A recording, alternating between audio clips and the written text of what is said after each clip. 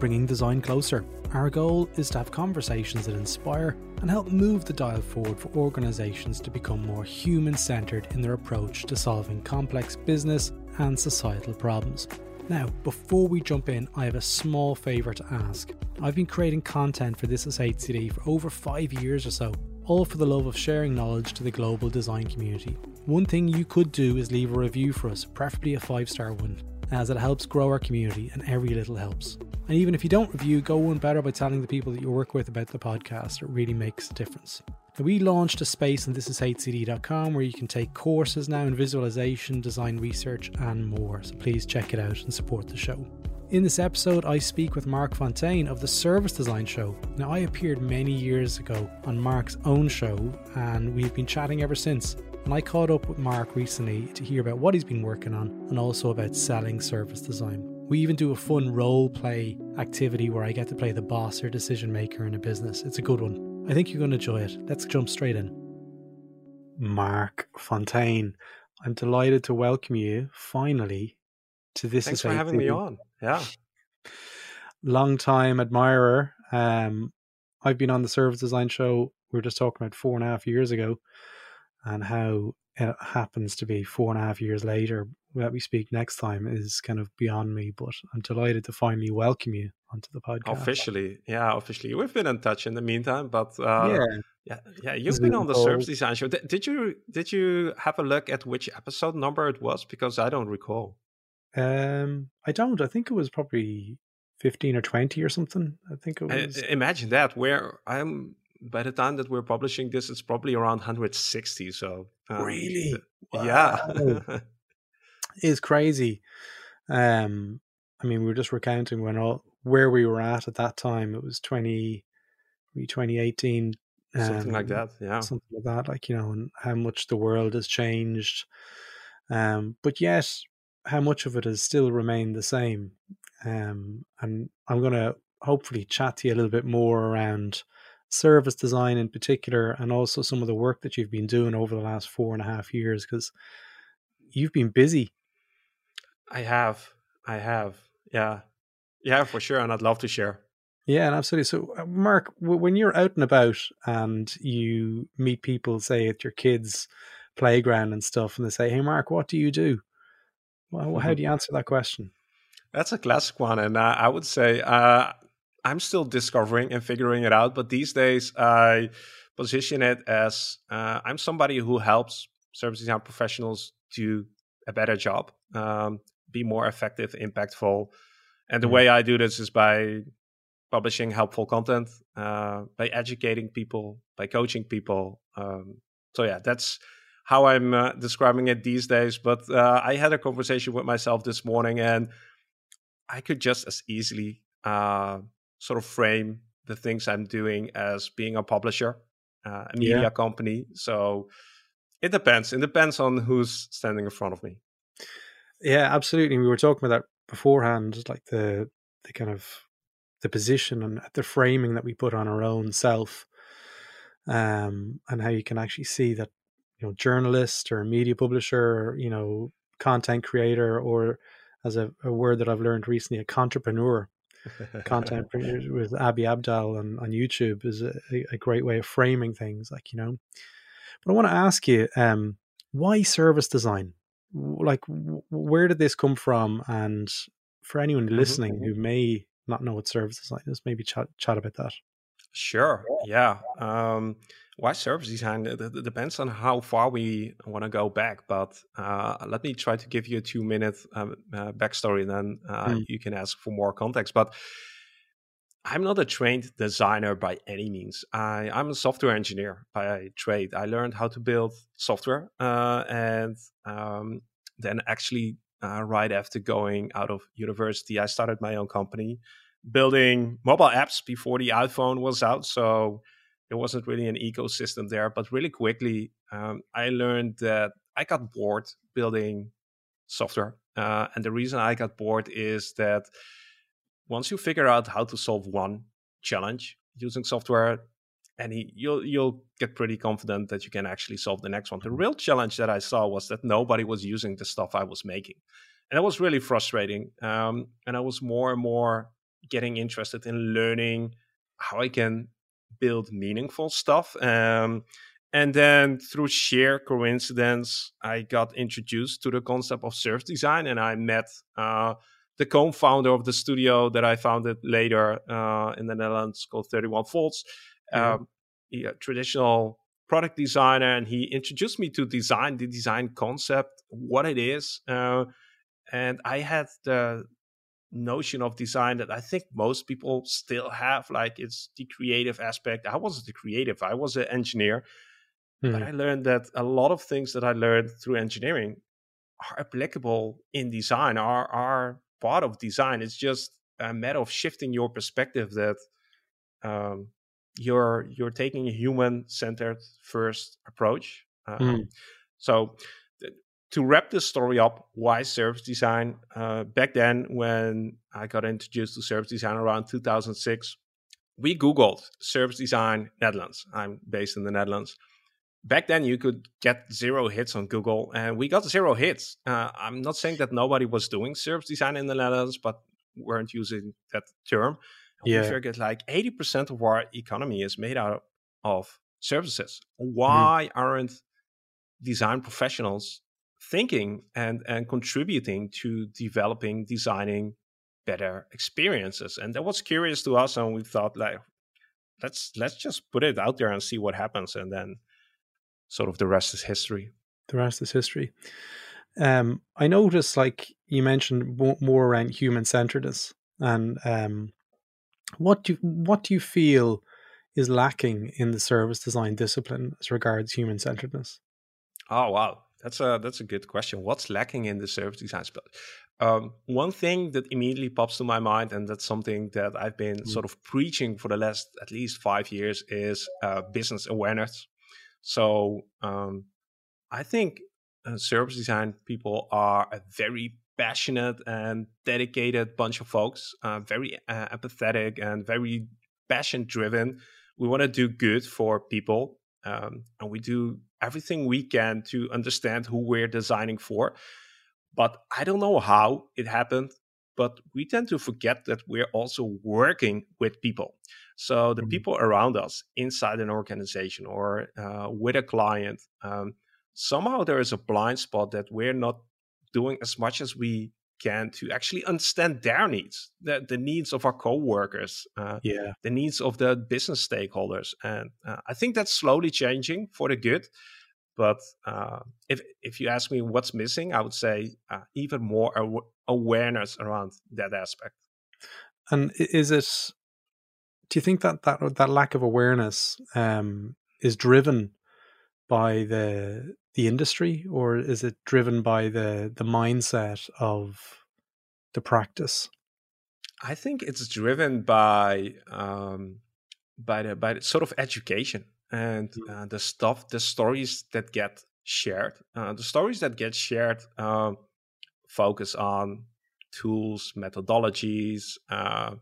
Like you see all those frameworks, models coming by, canvases, and that's the thing that gets the attention. That's like the shiny stuff.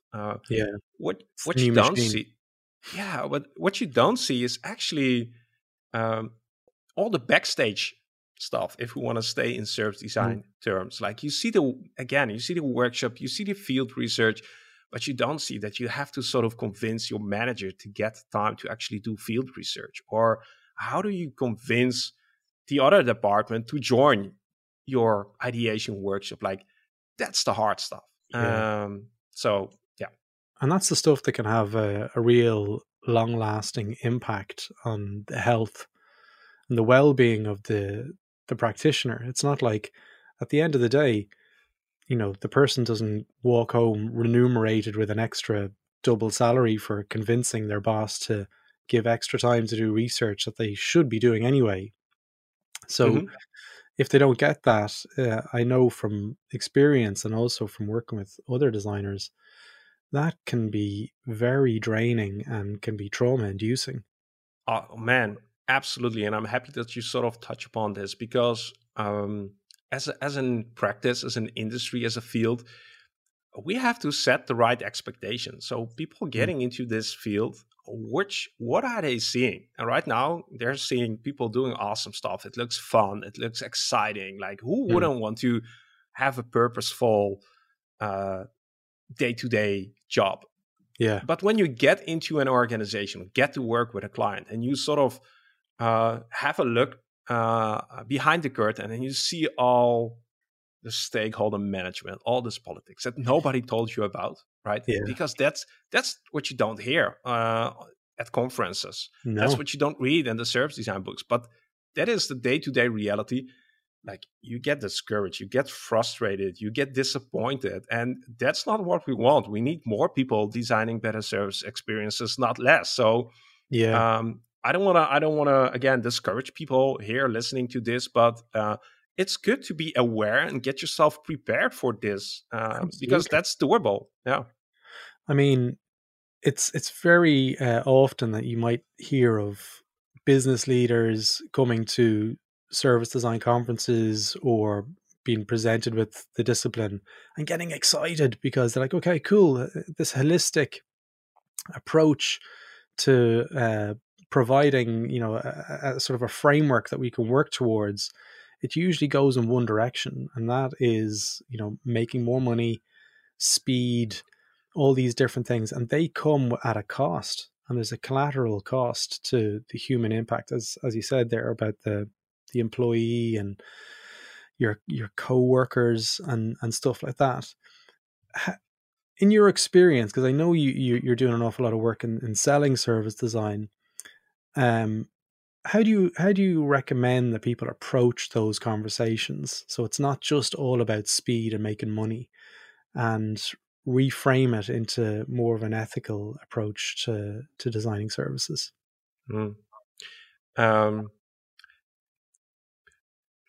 Short answer is ask more questions. Listen. If anything, like if you take anything away, that's the short approach. So I wouldn't know. Like, if you're in a for-profit organization, like, making money is just the game that you're playing, and speed is important. So I don't think those are bad things per se and are contradicting to being ethical and doing good for the world. I think it's the job of the professional, the service design professional, to connect those things to the work you're doing. If you're not able to connect the dots and show how you're contributing to what the organization finds important and show how it's contributing, then you're probably not doing a very good job. And I think it's not that hard to show that doing good for people, employees, customers, in the end is good for business. Like, it's not that hard. So when you say ask more questions, I mean, and I'm not being kind of flippant when I say this, like, can you give me a little bit more depth in terms of what that looks like? Sure. We can try at least, see how I want to far do a bit we of a get. role play. We could do a bit of a role play even in this, like, so. Oh, you're putting me on the spot here. No, are you comfortable enough to do this? I'm comfortable with anything, so let's see. Sound like a true Dutch person. So let's say I'll be the boss, okay, and you be the service designer, and the boss is someone who has never heard of service design. Sure. Yeah. All right. Sounds good. Let's go. I'm at my computer. You walk up to my desk. And then what happens? Hey, Mark, how's it going? Hey, Jerry. I'm doing well. Exciting day. That's good. Can I help you? I'm not sure. I heard from Jeff that you were interested in talking about creating value for our customers. Is that right? I'm always trying to create value for the customers. Awesome. What's the angle? Well, I'm curious if you can share a little bit more about where that is coming from. Like, what set you on the track of creating value for customers? So what are your thoughts about that right now? Well, at the moment, we're trying to reduce the price of the service so we can make it more accessible to people and make it a bit more affordable to people. Because at the moment, money's tight for large parts of the world, and we need to reduce our costs. That makes a lot of sense, and I think that's a good direction if we can support more customers and serve more customers with our service. I'm curious, is anything holding you back from actually lowering the price right now? Are there any barriers to achieving this? Well, we can't get hold of good people to work within the office at the moment. Everyone wants to work remotely, and we're finding it very hard because we haven't been able to replace some of our team, and we're going to have to hire a consultancy to take over that role, and it's going to be twice as expensive for us. So the struggle is finding good talent right now. Yeah. And this is not where you promote servicedesignjobs.com. Not really. Well, I could, but I'll pause here for a second because it could be very tempting to continue this conversation in the direction and sort of try to sell you on service design. But at this stage, I would even question, like, is this should we be having this conversation? Is this a conversation that you need to be having? Sounds like an HR challenge, not a service design challenge. That still might be something that could where service design could play a role and think about employee experience. But the reason I want to sort of pause here is that this is the pitfall or trap that I see a lot of professionals walk into. Yeah, trying to sell you on service design. I don't know if you need service design, right? The answer could be, you're not my client. You're not the person who needs service design. You need to talk to HR, right? And I don't know, do something there. So, and that's really, does that make sense? Absolutely. And I'm a huge believer in this because people say to me, like, we want to try and, get service design in everywhere. And I'm like, well, maybe they don't need service design. Maybe it's not, maybe it's something that they don't really have an interest in, or maybe they don't even need, because you know what, they're doing pretty okay on their own, Absolutely. And this is sort of where I think I have flipped the conversation in my mind a few years ago. This isn't for everyone, and selling isn't about me convincing you that you need this. When I sell, the only thing I want to do is help you achieve the goal that you already have. And for that, I need to know, what is your goal? What are your struggles? And do those struggles align with the skills that I can provide? If that's not the case, the best thing I can do is sort of advise you to talk with Jeff or somebody else in the organization. And then selling becomes so easy. Like, you just need to find the person with the right problem. I mean, if you're a practitioner, and this is a big thing that I see in my coaching, is people who are working maybe, say, in user experience design or BA or business design, and they've heard of service design and they want to do it, and they go to their boss and they're trying to sell it in because they basically want to make a new role for themselves and to practice service design because they think service design would be really good in the organization. And usually, if that opportunity exists, I always recommend that they start right where they're at. There's a good opportunity there. But from Jeff's perspective, and I don't know what my name was in the role play, Jerry probably. It's hard to sell it in when there's not a fit. In fact, I'd probably say it's impossible. It's a recipe for disaster. Because if you I'm not even selling you on service design. I'm selling you on a solution to a challenge that you have. We can call it user experience design. We can call it whatever we want. You have a problem, a business challenge, a customer challenge. That's what I want to help you with. And if you're interested, if you're a service design geek as me, I can tell you all about service design. But in general, I would hold back on using those terms with people who aren't interested in design. They don't care, and that's okay. That's totally fine. I know. I remember Marc, Marc Stick, the legendary Marc. he has a great tweet that he wrote, and that's not saying Marc creates tweets all the time that are great, but he has a really good one about where someone says, "Hey, what's the difference between design thinking, CX, user experience, human-centered design, service design?" And his response is I don't know. Is there one? I think it's something along that. There is none simple. It's really down to the language that's being used in the internal organization and how they're actually delivering value. So yeah, I can second that to follow all tweets of Mark. But adding to this is what helped me to frame this mindset is imagine that you're traveling to a distant country. Let's say I'm going on holiday to Japan, which might be a difficult example, but let's follow along for a second. When I want to get recommendations where to eat, I probably best thing I can do is talk to the locals. And when I approach locals and greet them in their native language and just have a few words in their language, the chances of me getting a better recommendation like skyrocket. And the reason I'm using this example is imagine that you're a service design professional, a customer experience professional, and you start talking with business stakeholders. You're sort of taking a holiday somewhere else in a foreign country. Yeah. Imagine what it does when you're able to sort of use a few words that are common to them, where they're comfortable with.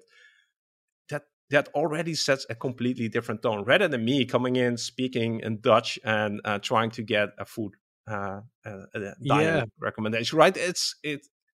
When we travel, we adopt. We sort of learn about the culture. At least we try. At least I try.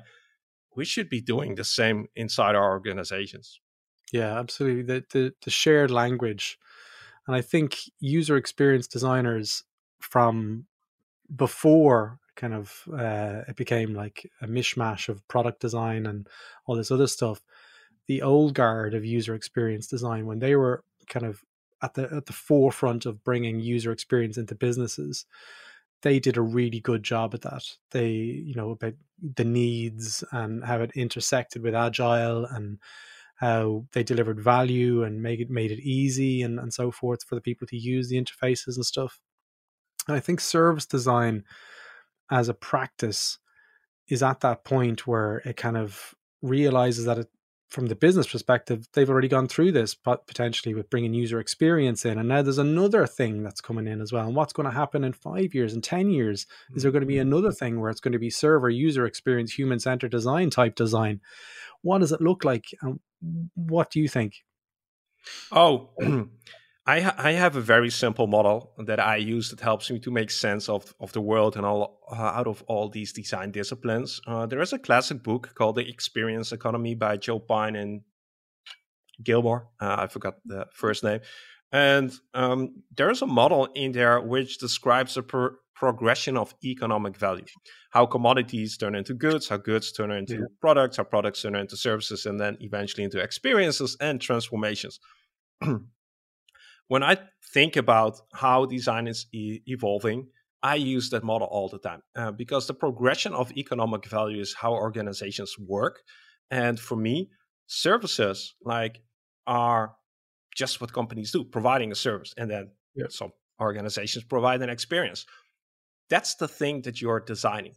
Social design, human-centered design, all those other design disciplines that are out there right now, I get it. Sometimes it's good to sort of articulate a specific aspect like life-centered design.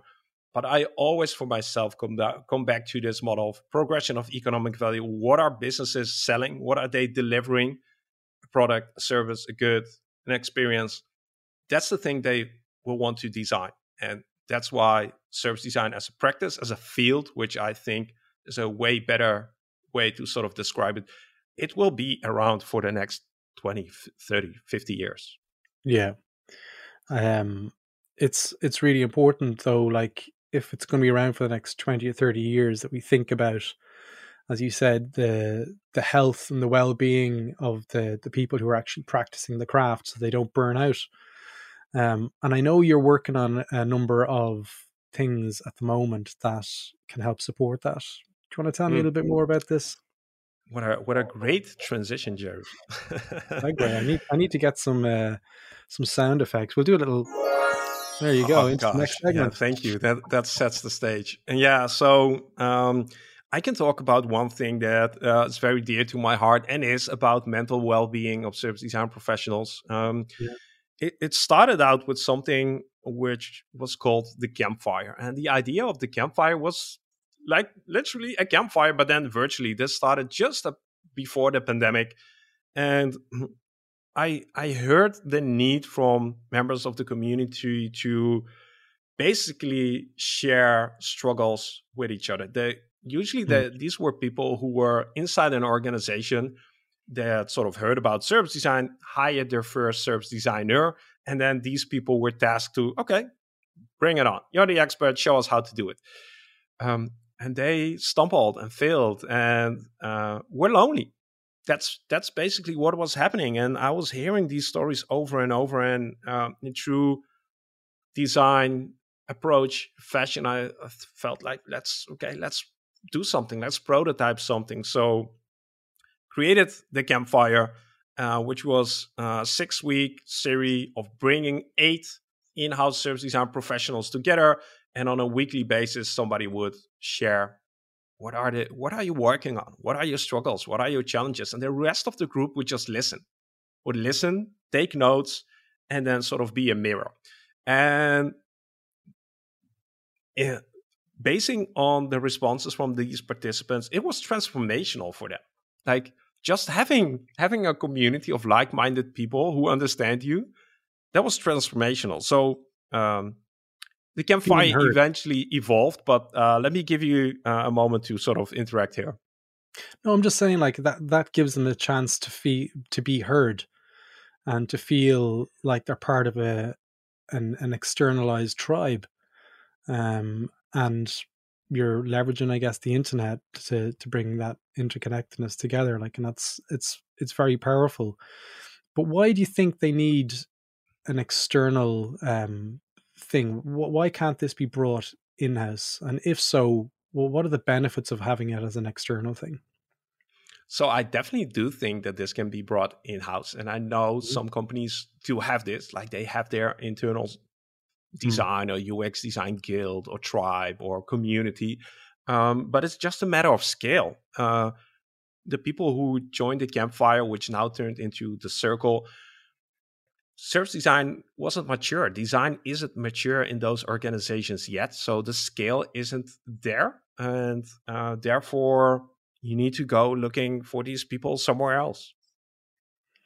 Yeah. And if you're working on your own as a service designer in an organization, which tends to be the case at the very start of, kind of the movement, if you want, having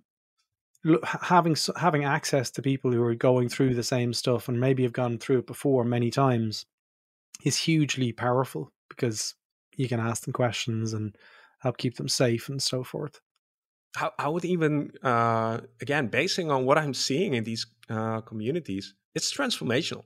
Like people literally feel lonely, and that changes when they are surrounded and feel that they can reach out to people who are in the same situation. Like, I don't know if that isn't the only solution to mental well-being, but it's definitely a big contribution to making sure that you stay sane and can put things into perspective.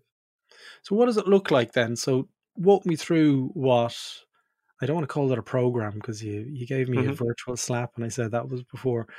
What does it look like from an experience perspective? When can people just buy a ticket, or how does it work? Yeah. So like I mentioned, the campfire evolved into what now is called the Circle community. And the Circle community has a very simple concept. We get together on a monthly basis for 2 hours where we explore a topic that is relevant to this community. So right now it's about 17 to 20 in-house service design professionals. And the topics are facilitated by one or two of these members. And we talk about how to measure services, how to gain influence, how to incorporate circular design. And you join for 2 hours, you listen, you share your own story, you hear perspective from others. And I would almost say that's it. That's not entirely true because we're doing stuff outside of this 2-hour session. But that 2-hour session, that dedicated time, that focus time is like the bread and butter of this community. Okay, and so is it 6 weeks? Is it? You said over 6 weeks? No, so the circle is an ongoing thing. Okay. It's you become a member of this community, and we have a program for the coming months of topics that we'll be addressing. Okay, And it is a as long community in that sense. it is a community, yes. It's I think on the website I Which sort of framed website? it as Servicedesignshow.com. servicedesignshow.com/circle. Yeah, I didn't want to make it too complicated. I think I framed it as a professional learning community. Okay. So to get back to your point, it started out as a campfire, which was a 6-week thing. But we really quickly noticed that 6 weeks wasn't enough. Like, you're not done after that. You still don't have other people inside your organization around to have a chat with. So people want an ongoing thing. And that's why this is now an ongoing thing. Okay. And do you mind talking about how much it costs for people Sure. listening? And I'll put a link to it in the show notes, because it sounds like people listening will definitely be interested in this. I'd just love to know, like, to share that, to say people to click and. Yeah, sure. So the membership fee right now is $50 or €50 nowadays. If you join on a personal membership, it's per month, and then it's $100 if you're boss pays. That's probably going to change in 2023, but for now, those are the current membership prices. And so they get access to, is it a monthly event? Yeah. So the monthly event, that's one of the things you get access to. What you don't get access to, and that is what I sort of specifically want to address, is we don't have a centralized way of communicating with the other team members, community members outside of these sessions. So that's by design, and I posted something on that on LinkedIn. There is no Slack channel. There is no Facebook group. There is no LinkedIn group. There is no WhatsApp group. Like, on purpose, I didn't want to introduce another channel, which you have to pay attention to. And I think it's really hard to hold on to that, because I feel a lot of external pressure to still introduce that. But I'm trying to keep that away as long as I can. Yeah. Which is crazy that we've come together, because yesterday I just killed off the This Is Hate City Slack for that very reason. I had a great conversation with Jerry McGovern, one of my good friends in Dublin there about 2 weeks ago. And his whole theory of, it's another thing, it's another channel, it's another fluid river that people need to keep their eye on in case they miss something. He's like, people don't need this stuff anymore. It's not like it's the news where current affairs are going to affect people's lives. Like, if you can provide that and be controlled with an intent behind it and the rationale, I'm a huge believer in this now. So it's great to hear that that's something that you're echoing as well. Yeah, and for me, it was I want to foster deeper connections, deeper conversations. So rather than and Slack and all those kind of things have their place, but it's often more superficial. It's quicker. That's not the type of conversations and connections, relationships that I want to help foster. Like, if you join the circle, you go in for 2 hours. You dedicate 2 hours of your time in a month. Like, what are we talking about? Like, 2 hours for personal growth and development, that's nothing. But I'd rather have you spend those 2 hours focused than sort of scattered around on a daily basis. And the signal to noise ratio is like, it's exponentially bigger when you focus for 2 hours rather than reading Scattered 1,000 messages that aren't relevant to you, or that you have to figure out if they are relevant to you. So signal to noise, deeper relationships, deeper, richer conversations. That's, I think, what I'm trying to sort of facilitate and encourage. Okay. It sounds like it's something that definitely the listeners will be really interested in. So I'll throw a link to that into the show notes, Mark. But we're coming towards the end of the podcast. If people wanted to reach out to you, I know servicedesignshow.com is your main hub at the moment for all the podcasts and all the video podcasts as well. But is there other ways people can get in touch with you want to promote? I'm pretty active on LinkedIn, so I'd love to connect if you're listening to this conversation and thinking, well, send me a note on LinkedIn. I'll reply to everyone. And there's one other sort of channel that might be interesting for the listeners, and that is Service Design Jobs, which you briefly mentioned. If you're looking for a service design position anywhere across the globe, Service Design Jobs is a platform where we try to scrape the internet and harvest all the available service design positions from companies across the world. Absolutely. Into one place. So have a look there. It's really good. I was on that the other day, snooping around in preparation for this. So absolutely, servicedesignjobs.com. You're definitely the service design man. You've got everything going. Service design jobs, service design show. Throw a link to all in the show notes. We said at the start of the conversation that I'm trying to simplify my life and trying to bring it back to a few elements, but I think these are really the ones that I'm trying to focus on these days. Nice. Marc, listen, look, thank you so much for giving me your time. As always, thanks for everything that you do for the service design community globally as well. So on behalf of everyone, thank you for all that effort. Grateful for the invitation, Jerry. Thanks. There you go, folks. I hope you enjoyed that episode. And if you enjoyed it and want to listen to more, why not visit thisishcd.com, where you can learn more about what we're up to and also explore our courses whilst you're there. Thanks again for listening.